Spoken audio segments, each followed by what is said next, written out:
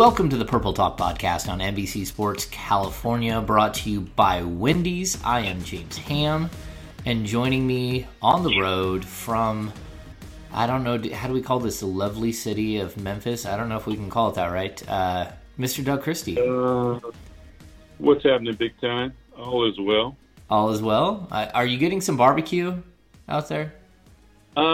You know what? I probably won't get any barbecue today, but I may. I may step out and get some lunch. We'll see. Yeah, when in Memphis, right? When in Memphis, you got to get the barbecue. That's what they say. I've had a bit. You've had a bit. Okay, we've got some ground to cover today, Doug.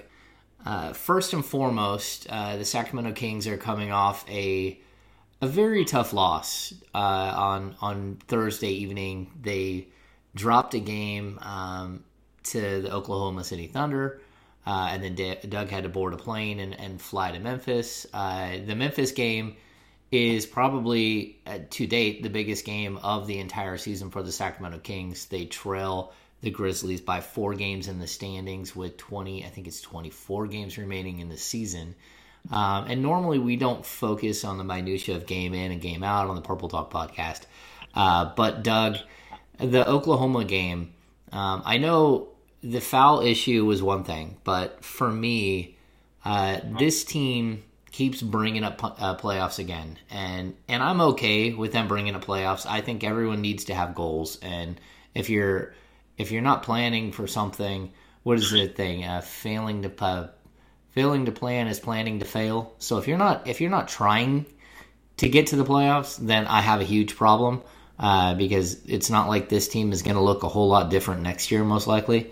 But to have a team on the ropes, to be up 19 points in the third quarter, to have all the momentum, and then to lose the game the way that the Kings did, I was very disappointed. And to me, it was you only get so many lessons in a season, and the Kings need to stop having these situations where they have to go through something in order to learn. And I think this one, you could even say they've done this a couple of times this season, and maybe they haven't learned. And so I was frustrated with this loss. Where are you at with the loss to OKC?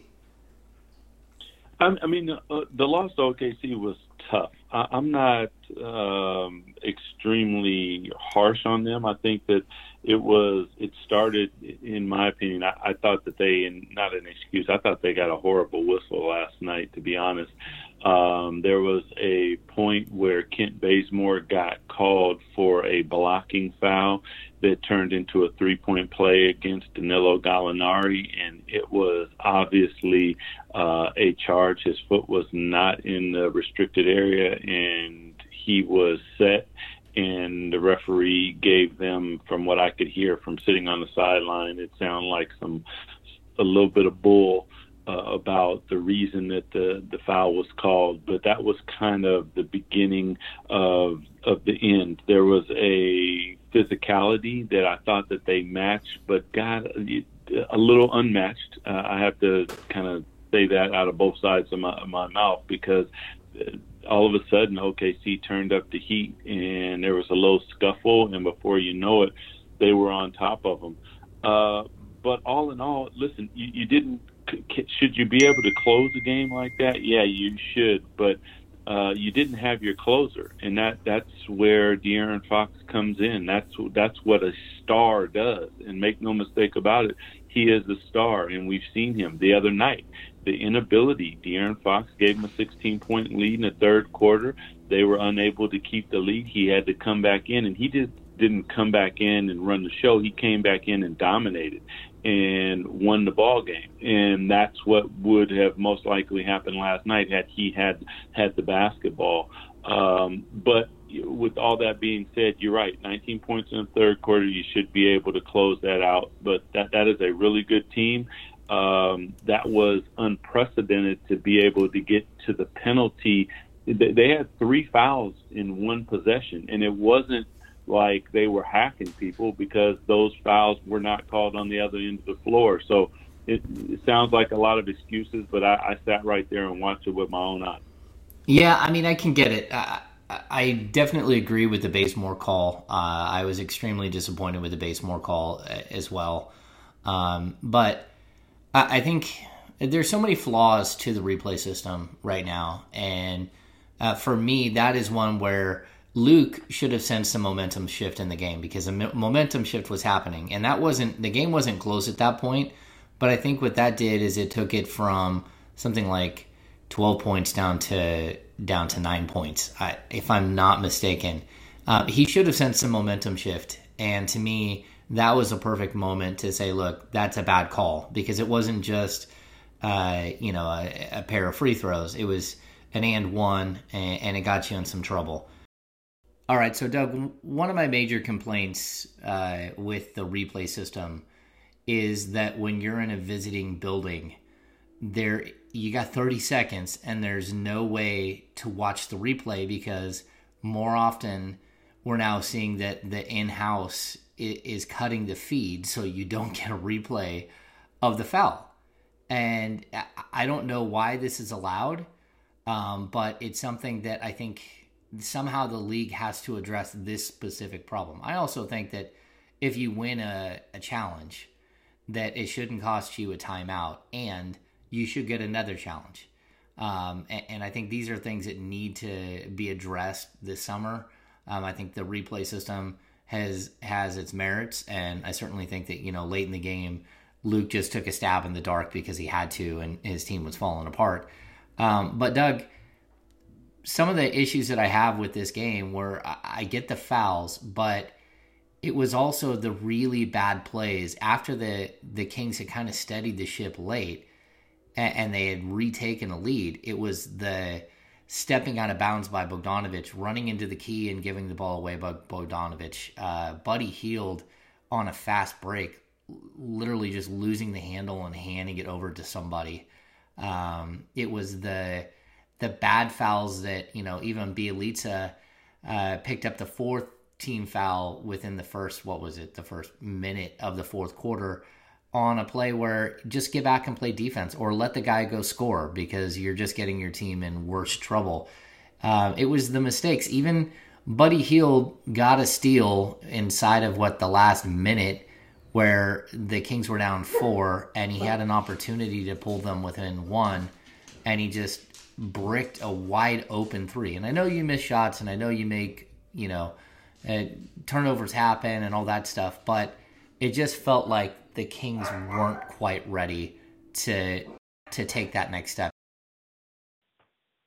Well, like when you talk about the turnovers, those are things that you really can't. You gotta make sure that you're making fundamental plays. And fundamental plays it's unfortunate because those came at the most inopportune times. I would agree with you. There were 2 fouls, one by Bogdan, one by Nemanja in the open court, that I'm not a big fan of those plays unless you are totally at a deficit. And I thought both of those plays, they had enough guys back that just go ahead and play defense and live with the result. But ultimately, they didn't do it. The turnover actually by Bogdan in the key was really, really tough, because I believe Luke had just subbed Buddy out after a turnover, and you put your starting 2 guard back in the game, and he does something just the same. So I won't necessarily say learning, because you're right. These are things that they've went through before, but that's why you have the ball in your stud's hands of De'Aaron Fox. But he was unfortunately not available for those guys last night, and that's just it's tough, man. When I look at these free throws, I look at 10 for 10 for the Kings in the first half. And I look at 4 for 4 for the Kings in the second half. But in the second half, this is a OKC team that went to the line 23 times and made 19 of them. That's a disparity. It wasn't that they were that much more physical on the offensive end. There were fouls that were being called that were made on both ends of the floor. And it's part of the NBA, man. It truly is. And the Kings' response just was not enough in that particular instance. And you got to match the physicality, especially versus a playoff team that played playoff basketball last night. All right, Doug, let's take a second here and get a little bit from our sponsors. First of all, Wendy's has been so great to us over the last couple of years. And again, go visit the new Wendy's in Auburn. It's a nice new building, and definitely good stuff there at Wendy's. But also, we got BMW on board. BMW is gonna, me and Doug are gonna be riding around in really, really nice BMWs. I swear that's gonna happen. So let's roll that commercial right now. No matter who you are, no matter where you're going, no matter what's next, there's an X to take you there. These are BMW X5 xDrive 40i for $719 a month. Doug, I mean, at some point, you've got to learn. And I know Buddy Hield got benched twice in that game for making really what were egregious errors. And I know some people, I got it on Twitter, how come Buddy gets pulled when he makes mistakes and other people make very similar mistakes and they don't get pulled? And I think to me, it's a track record of making similar mistakes that cost Buddy in those situations. And I think maybe Luke is a little harsh on Buddy, but I'm sure that there were also thousands of fans across Sacramento who were yelling at their TV sets while Buddy was making some of those mistakes. And it's just, you got to get better, and you got to cut out those errors that, really hurt your team in those big moments. And I hope that Buddy can do that. But it's about, I think, a little bit of living in the moment, right, Doug? I mean, you've been in those situations. You have to be laser focused. And when you get to a point where, again, they came into last night, they're down 3.5 in the chase for 8. If they win that game, they're down 3. And then they go into Memphis on Friday night, and you get an opportunity to cut it to 2. There is no margin for error for this team. They've put themselves in a situation where they lost way too many games early in the season, and now you're trying to bail water and trying to catch up. And so again, the margin for error is gone. They are playing better basketball. What are they, 9-6 over the last 15? But they gave one away. And I guess, Doug, I'll shift to this. How big is the game against Memphis? Is this a do or die? Is this the last ditch? If they lose this game, they're in huge trouble. If they win this game, then they've got a shot again. So if you would have told me on this road trip that the Kings were going to go 3-4, I would say that's exactly what they need to do. So last night, by beating the Clippers, you were playing with house money. So you didn't probably expect to beat the Clippers, and you would have said, okay, you have to beat OKC. So right now, pretty much, in my opinion, it's a wash. Get greedy. If you got greedy and swept the trip, well, yeah, that would just be absolutely fantastic. I don't think anyone necessarily thought that they were going to sweep the trip. I will say this. The games that you are playing against Memphis, against the Blazers, against the Pelicans, against the Spurs, because all of those guys are in front of you, those are all games that are absolutely must-wins if you have any chance of moving up in the standings and really making something happen. And you face those teams multiple times. The Suns, who just lost Oubre, now are down. The Grizzlies are down without Jaren Jackson Jr. They have lost 4 in a row. And Brandon Clark. And now Brandon Clark's out in a couple of weeks. Yeah. Yeah, and Clark as well, who is the vertical spacer of the floor to the highest regard. So you just have to come in and you have to lock in and play basketball at a really high level. And that's what you did last night, but you didn't do it for long enough in the game to beat a team like the Thunder in this particular instance. So to answer your question, the teams that are in front of you, yes, those are must-wins. I think that ultimately it looks like right around 40 to 41 games is probably going to be the number that puts you in, and you can do the math to see what the Kings need to do down the stretch. But this counts as a whole game. That's why it's so important, because it's an actual game in the win and loss column. It's not a half a game or anything like that. This is a team that is locked into the 8th seed. If you beat them, you obviously move up. It would have been great to get it last night. You just weren't able to do it. Yeah, and I think the other piece to the Memphis game on Friday night is that if you do beat Memphis, now you have a 3-1 advantage over them. Now, I personally don't believe that Memphis is going to be the one that you're fighting it out with for that last spot. I think Memphis, their strength of schedule is nuts. They have the toughest schedule in the NBA in the final 24 games. And it's kind of been that way, final 28 games. And the Kings have a moderately difficult schedule. But again, I think they came into the final 28 games with only 10 games remaining against 500 teams. And of those 10 games, 2 of them were Memphis. Memphis is no longer a 500 team. You beat the Clippers and you got OKC. So now we're down to, of the final 26 games, I think the Kings only have 6 games remaining against teams above 500. And that means that you got a shot. You do have to take care of business against veteran teams like Portland. But Portland may be without Damian Lillard. You got to do it against teams like San Antonio. But San Antonio is a good matchup for you. You can run San Antonio off the floor if you're aggressive. Right. And then I think everyone, they're kind of eyeballing that New Orleans team and thinking maybe that's a team. That's the team that you're really going to have to fight it out with. And if I'm the Kings, I mean, you're hoping to get Richaun Holmes back at some point. We still have no idea. The Marvin Bagley situation. There's a possibility within the next 10 games that he could be back, but we have no idea. But they're also facing teams coming up that are really banged up. And, you talk about Memphis, but after Memphis, you got a Detroit team that, gave up half of their team at the deadline and then started buying players out. And then after that, you got Philadelphia coming through next week. Philadelphia has an injury. Not only to Ben Simmons, but now it looks like Joel Embiid is out a week, so it's possible you could actually face them without Simmons and Embiid. These are opportunities, Doug, that the Kings just cannot. They have to take advantage, and just like a 19-point advantage over an OKC team, these are situations where you don't get any more.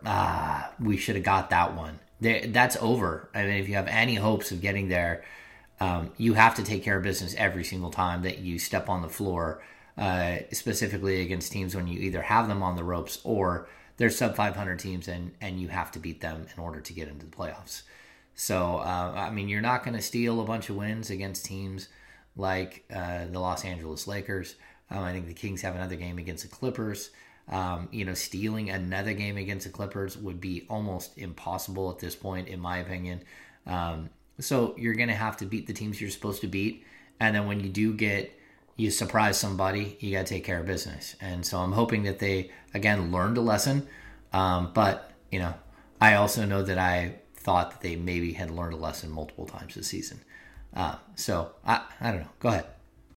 Yeah, when you look at the Kings' schedule, I mean, if they play the basketball that they've been playing versus the Clippers, the Warriors, and the Thunder, they should win their next 4 games. The Grizzlies, the Pistons, the Wizards, and the 76ers. The 76ers are going to be without their 2 biggest pieces, most likely. So there's a 4-game streak. Now you go face a Blazers team that Damian Lillard is probably going to be back, but is he going to be that same Damian Lillard? And that's a winnable game right there. So, and you just for them, and I know that this is what Luke is doing and what the team is doing, but you and I, this is what we do, and we have to talk about it. They're not really worried about that. They're worried tonight's game. And that's how you have to micromanage a situation like this. You go out with the right effort and the sense of urgency and attention to detail. That is something that the Kings all of a sudden have done a really good job at, with the exception of you get 4 turnovers from Buddy and you get 2 turnovers from Bogdan Bogdanovic. That's 6 from your 2 guards. And it wasn't that they got 6, because I've had a bunch of turnovers before. It's the untimeliness of the turnovers that kill you. So if you come out with attention to detail, follow the game plan on the defensive side of the ball, rebound the basketball, don't worry about the shooting. You move the ball, you get good shots, you got good shooters. Those have all of a sudden started to fall a little bit. You'll be fine. But it's, will they do that consistently enough to garner the wins? And if they do, on March 5th, the Kings will be 4-0 since the last time you and I had talked.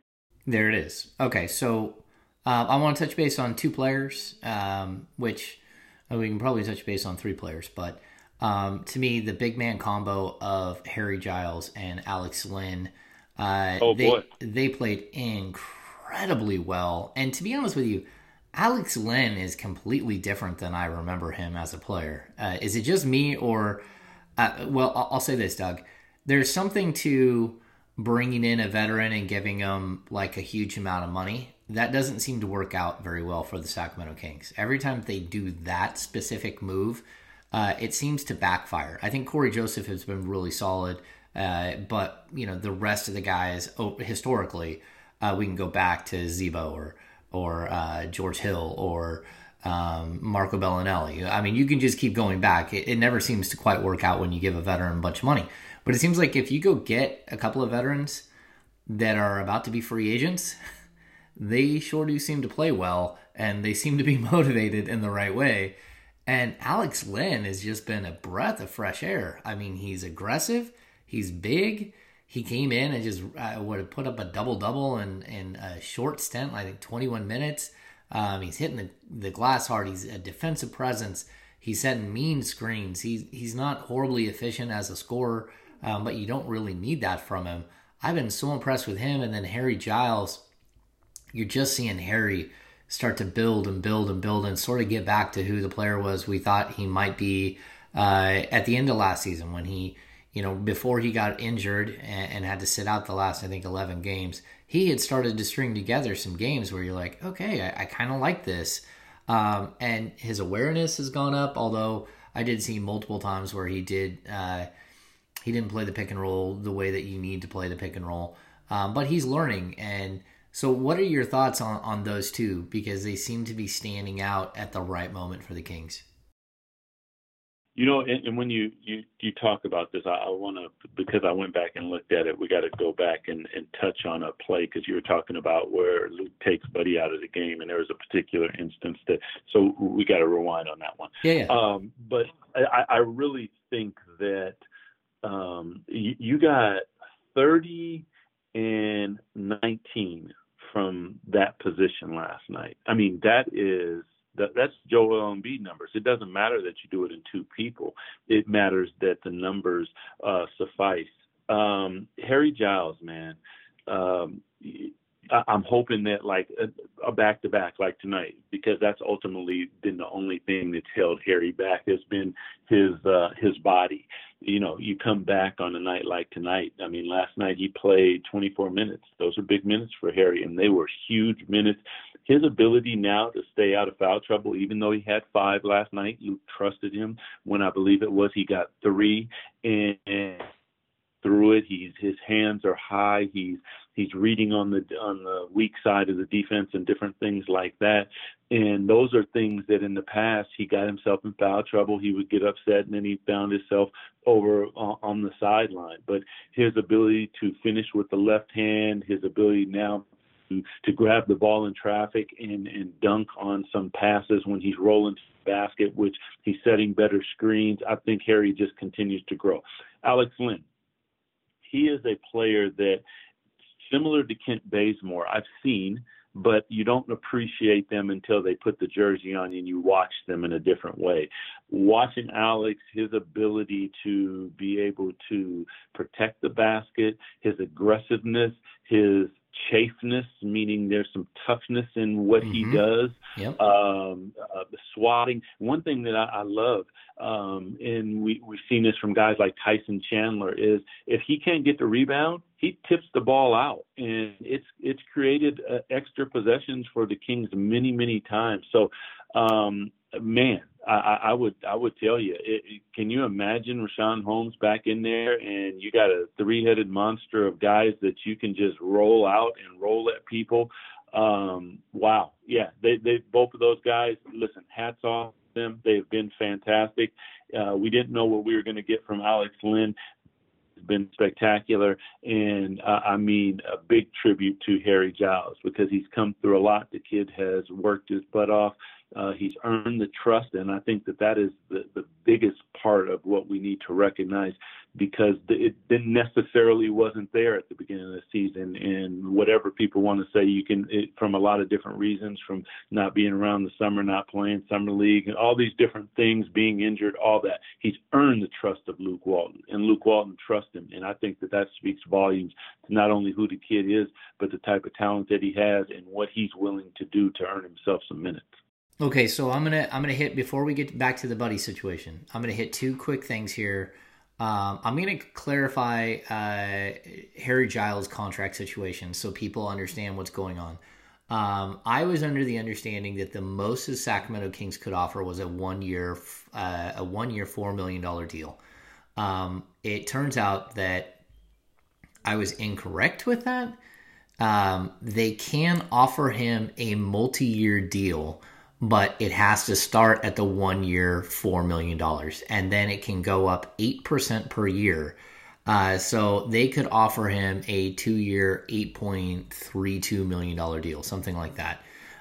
Or they could offer him a 3-year, $13 million deal. They could also offer him a 2-year deal with the second year as a player option. And so they could lock Harry up for next year at $4 million. And then if things go as planned, and they're still happy with the marriage, he could stick around for another 4.3 something million, or he could go, shop his wares. But the cool thing is that the Kings retain their Larry Bird rights over him no matter what, which means that they can, if they are above the cap, they can still retain Harry Giles and go over the cap because they have his rights. They do not. He is an unrestricted free agent, so they don't have the right to match any offer.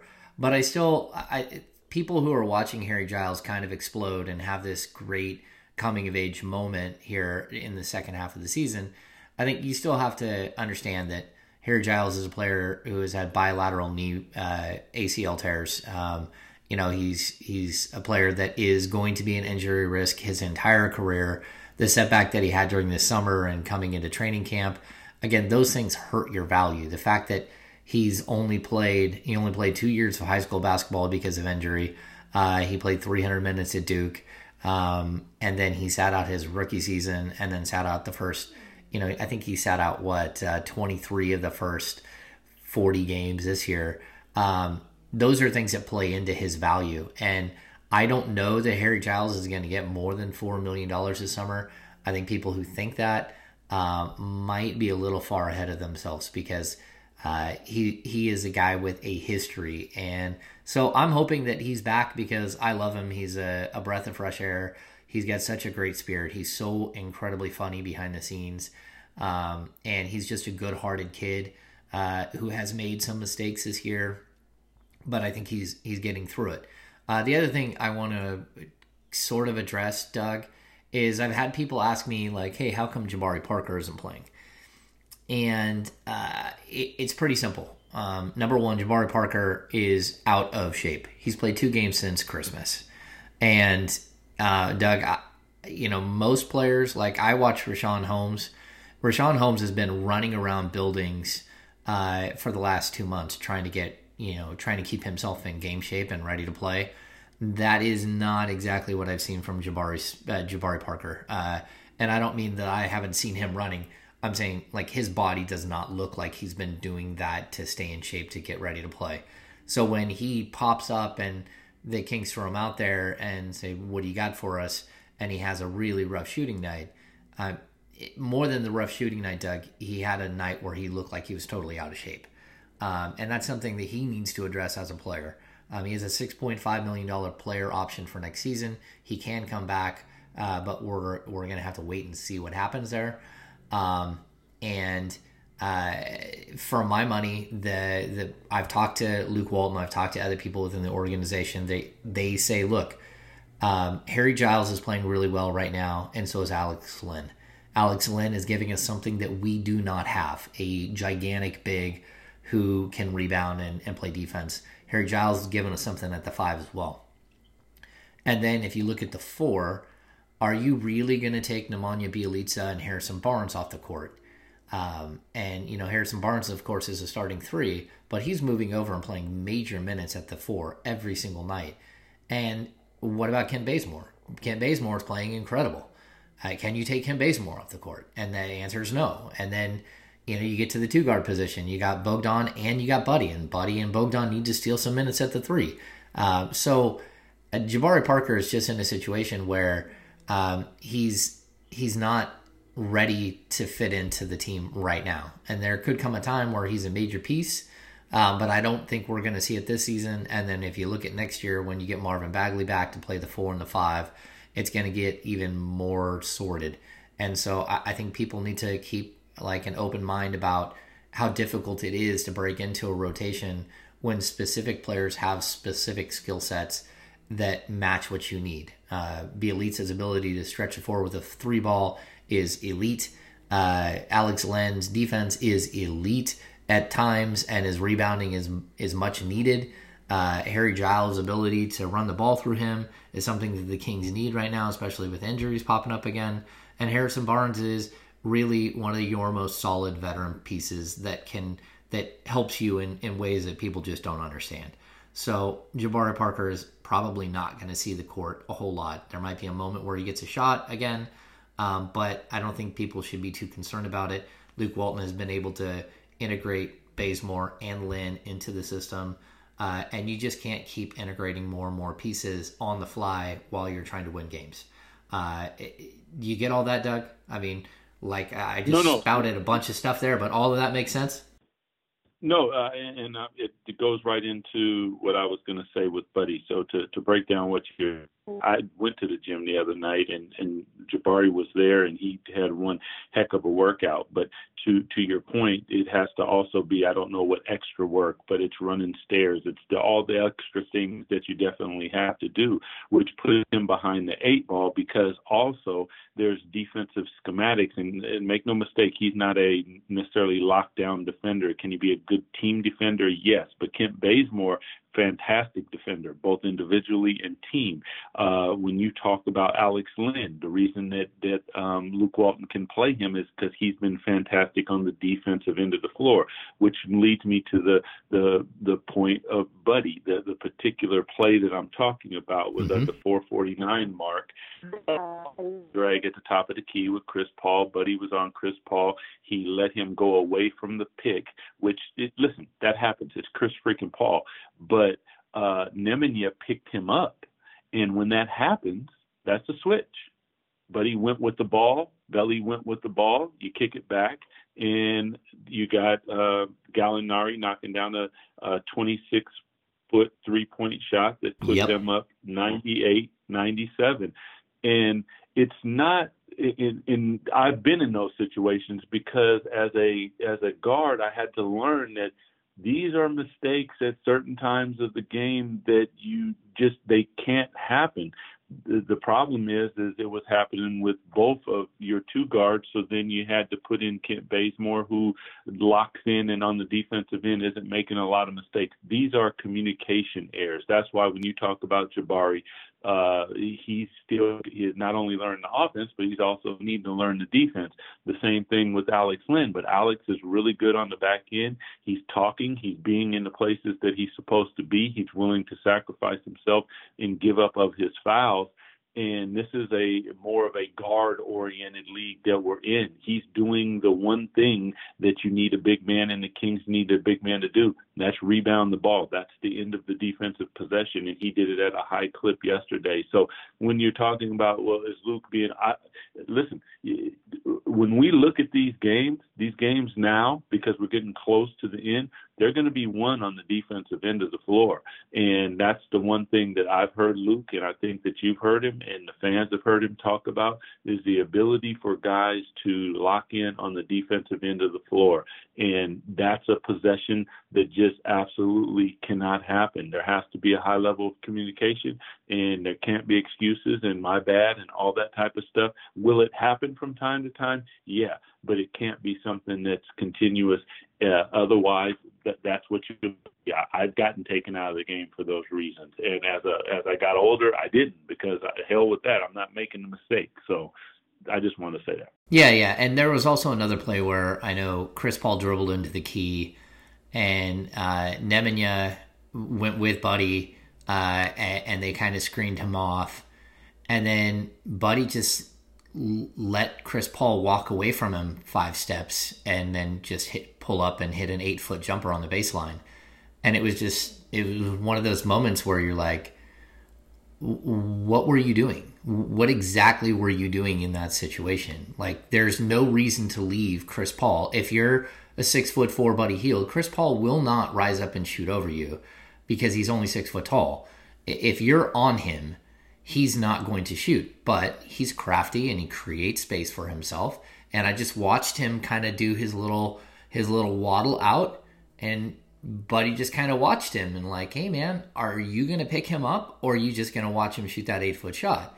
And of course he pulled up and hit the 8-foot shot. And it's those little moments that it's attention to detail, Doug. That's what we keep hearing from these guys right now, is attention to detail, turning the ball over, missing wide open shots. I know, again, players miss shots, but those are moments where attention to detail has to be at its height. Yeah, the missing shots thing, I don't mind. But now, when you say attention to detail, effort is one thing, and I'll never question. Buddy gives effort. No, I agree. One thing I agree. He totally does, and that's what I love about him, because it doesn't matter. He puts it behind him. He goes. And Bogdan, all of them. But now, as you say, attention to detail, these are the little things. And listen, these guys aren't the only ones. Fox does it sometimes. Yes, he does. We've even seen Corey Joseph do it sometimes. It's part of being a team and making mistakes. But these aren't the times for those mistakes, because if you make those mistakes, you're not going to get to where you want to go. That's why you're in this position, because if fans don't see that the Kings have the ability to win games. I mean, you got your best guy out and you compete against this team. If De'Aaron had been in, and you even leave Marvin out, but De'Aaron is in. But right now, the Kings are probably fighting for the 7th seed, to be honest with you, maybe even higher, because they have the ability and they have the talent. They have not played up to it, and a lot of it is what you and I just talked about, is attention to detail and those type of things. And right now is not the time to fall apart in that part of the game. Yeah, I mean, it's on each individual to be focused and laser focused on every single possession. And I know the Kings were really good early in that game. Their assist to turnover ratio was nuts, but they ended up with, I think, 15 or 16 assists as a team. And that just, a lot of those were inexcusable. Alex Lynn made a couple of mistakes where he just had the ball taken from him or swatted out of his hands, which, can't happen. But, again, your lead guards. And Doug, Corey Joseph, he's just been a pro the whole season, and he just keeps playing, and he just keeps helping out. And Luke talked about, his 3 veterans that are really playing major minutes in Corey and Harrison and Kent Bazemore. And he said this group of 3, they just help solidify everything. We have a young team, some of these, or an inexperienced team, but these guys are they're people that you can rely on to not make mistakes in crucial moments. And so I think that that's a good thing. And I understand why he would do that. Now, before we go, Doug, I wanted to get to one last thing. You did go to the Kobe memorial on Monday, yes? Yes, I did, yeah. And the Kings went as a team. And I just want to, I know this has been, you and I have not talked on the air about this. I know it's been a horribly emotional month for Luke and for a lot of people and for yourself.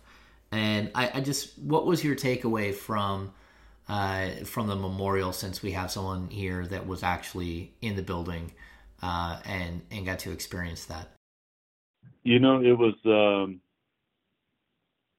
It was really spectacular. I mean, and I'm talking from Beyonce to Alicia Keys to just to pay tribute to Gigi and Kobe. But the toughest part for me, just I'm speaking for myself individually, was to watch Vanessa get up and eulogize. It was tough to watch her eulogize Kobe, but as a father, it was really difficult. I just had to put my head down and just cry to watch her eulogize her child and the way that she talked about her child. That is about as tough as you will ever see, and hats off to her to be as strong as she was to deal with it. To watch Michael Jordan be humanized in a way that we have really rarely seen him, and we've seen him publicly with his father and his championships and all the different things, I thought was truly, truly spectacular as well. It was really tough. I've said that, being a competitor with Kobe, we were a different era. Today they talk after and shake hands and hug and laugh, and we didn't do that. I didn't necessarily have a like for them, and I'm sure that they felt the same way about us and me. But as I continued, and now I'm speaking selfishly for myself, Ham, as I continued to study the game and train and all the different things that I did afterwards, and you've heard me talk about basketball, and a lot of it I hear in the way that Kobe digested the game, which threw me back, because I'm like, wow, he was thinking about the game the way I am now, and that was light years ahead of where I was thinking, and that's what I was facing on a night-to-night basis. And what makes me truly, truly sad is that I will never get the opportunity to sit with him and have those conversations, because a lot of, I think, the way that we see not only the game, but we see training, we see player development, a lot of it was the same, and I truly love and respect him for what he brought to the game in that way, and that's the sad part for me. But it was really, really well done. I am blessed and thankful to the Sacramento Kings that they allowed me to go, because that was something that I needed to see and needed to put a little closure on, I think, in a lot of different ways. It was well attended and produced and everything that went along with it. And lots of love and everything for, obviously, Vanessa and the babies and their family as they move forward. Yeah, Doug, it's funny. You and I have had conversations about this off the air, and you've shared personal stories, which I will not share. But I felt strangely that you needed closure, and so I'm glad you were able to go and get that. For those who don't know, Doug and I are friends. we do have lunch quite often. We talk about things other than basketball, and I know that the Kobe situation hit everyone in different ways. Again, in, what was it, December, Doug? I walked out of Folsom Prison, and with the team, the Kings had gone to Folsom Prison, which was a really interesting event. But they take your phones. We walk outside. You turn your phone on, and David Stern had a brain hemorrhage while we were inside, and from everything that we knew, even that night, it was probably going to end the way that it did end, with Commissioner Stern passing away. And to sit down, when I got out, I drove home, and then I talked to my boss, and to write an obituary of sorts, even though he hadn't passed, was hard. It was very, very difficult to do. And then, I was here at my house, working on my house on that Sunday, and I got one of my editors called and said, "Are you seeing this?" And I said, "Seeing what?" I was busy. I was hanging mirrors in my bathroom, Doug, and you turn it on, and it's right there in front of you, and it's like this incredibly sad thing. And as a writer, you have to kind of shift and put things to the side. And but it's really, really difficult. I like to cover basketball. I don't like to cover some of the things that happen around basketball. And it seems like this year, more than anything else, we've dealt with death, which is extremely difficult. So that's my sort of my end to, I am glad, Doug, that you were able to go get some closure, because I do know that this was a very difficult time for the NBA family as a whole. And I'm hoping that we can kind of move past this at this point. It's been a dark time. It's been a dark month for the NBA. So, Doug, I don't want to end on a totally negative downer note. So I just want to say that we're actually getting to see the Kings in a postseason run. Now, whether they're going to make it or not, we have no idea. You can keep your fingers crossed. I've never got to see the Kings make the playoffs in my decade of covering the team. But let's just end with this, Doug. Do you think they're going to make it?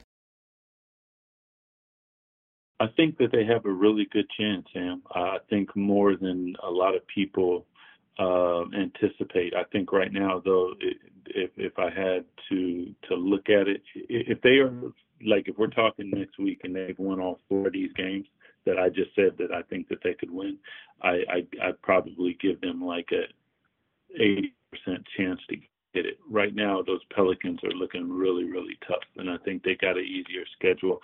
It's going to be hard. Those are going to be the head-to-head games versus them are going to be absolute musts, because it's going to be a whole game. But I truly, truly think, and I joke with Grant about this, and I said, like Jesse Jackson says, keep hope alive.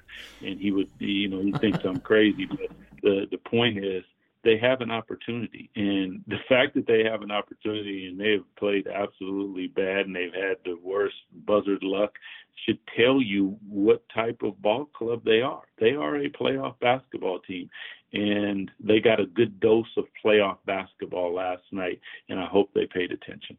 Yep, me too. I'm going to give my 2 cents on this, Doug. Yep. I kind of feel like they got a shot.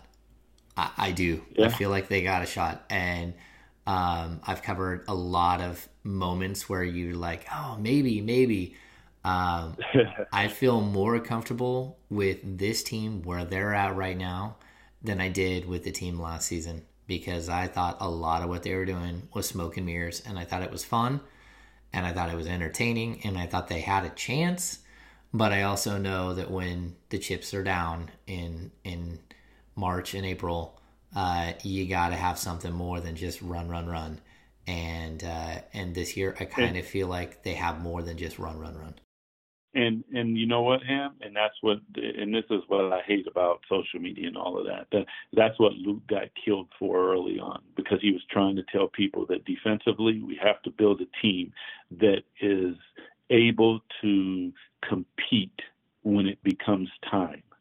And now, all of a sudden, they're having both. They have the ability to get out and run, but they're also getting stops, and they got some defensive lineups that he can throw at them. And that is the quality of basketball that he has been looking for. Listen, it took a long time to come. I think personally a lot of that was based on the injuries. You can look at it however you want, but I would agree with you. They got a chance, and that's all we can ask for as fans. So you're saying there's a chance. All right. That's going to do it for this edition of the Purple Talk podcast. Special thank you to Wendy's, our sponsor, and also to BMW for jumping in the fray and becoming a new sponsor of the Purple Talk podcast. We'll be back next week. We have our King of the Day, and our King of the Day for next week is none other than Corey Joseph. We had a rousing conversation, Doug and I, with Corey Joseph and also Roy Rana, about the Canadian invasion that is going on right now in the NBA, with so many top-tier Canadian players coming in and becoming part of the conversation. So really good stuff from Corey Joseph, who is an extremely good guy. We'll make sure that people know that. Such a pro's pro. Really, really good to get to know a guy like him. He has a way about him that's different, and I dig it. I think he's a a perfect guy to work with De'Aaron Fox as he's going through this crucial building point in his career. So that will be next week, King of the Day. And maybe if the Kings are winning, me and Doug will do a secondary podcast as well. Doug called it. If they could win these 4 games, it should be very, very interesting. So again, that's going to do it for this edition of the Purple Talk podcast on NBC Sports California, brought to you by Wendy's. We'll see you next week. Okay.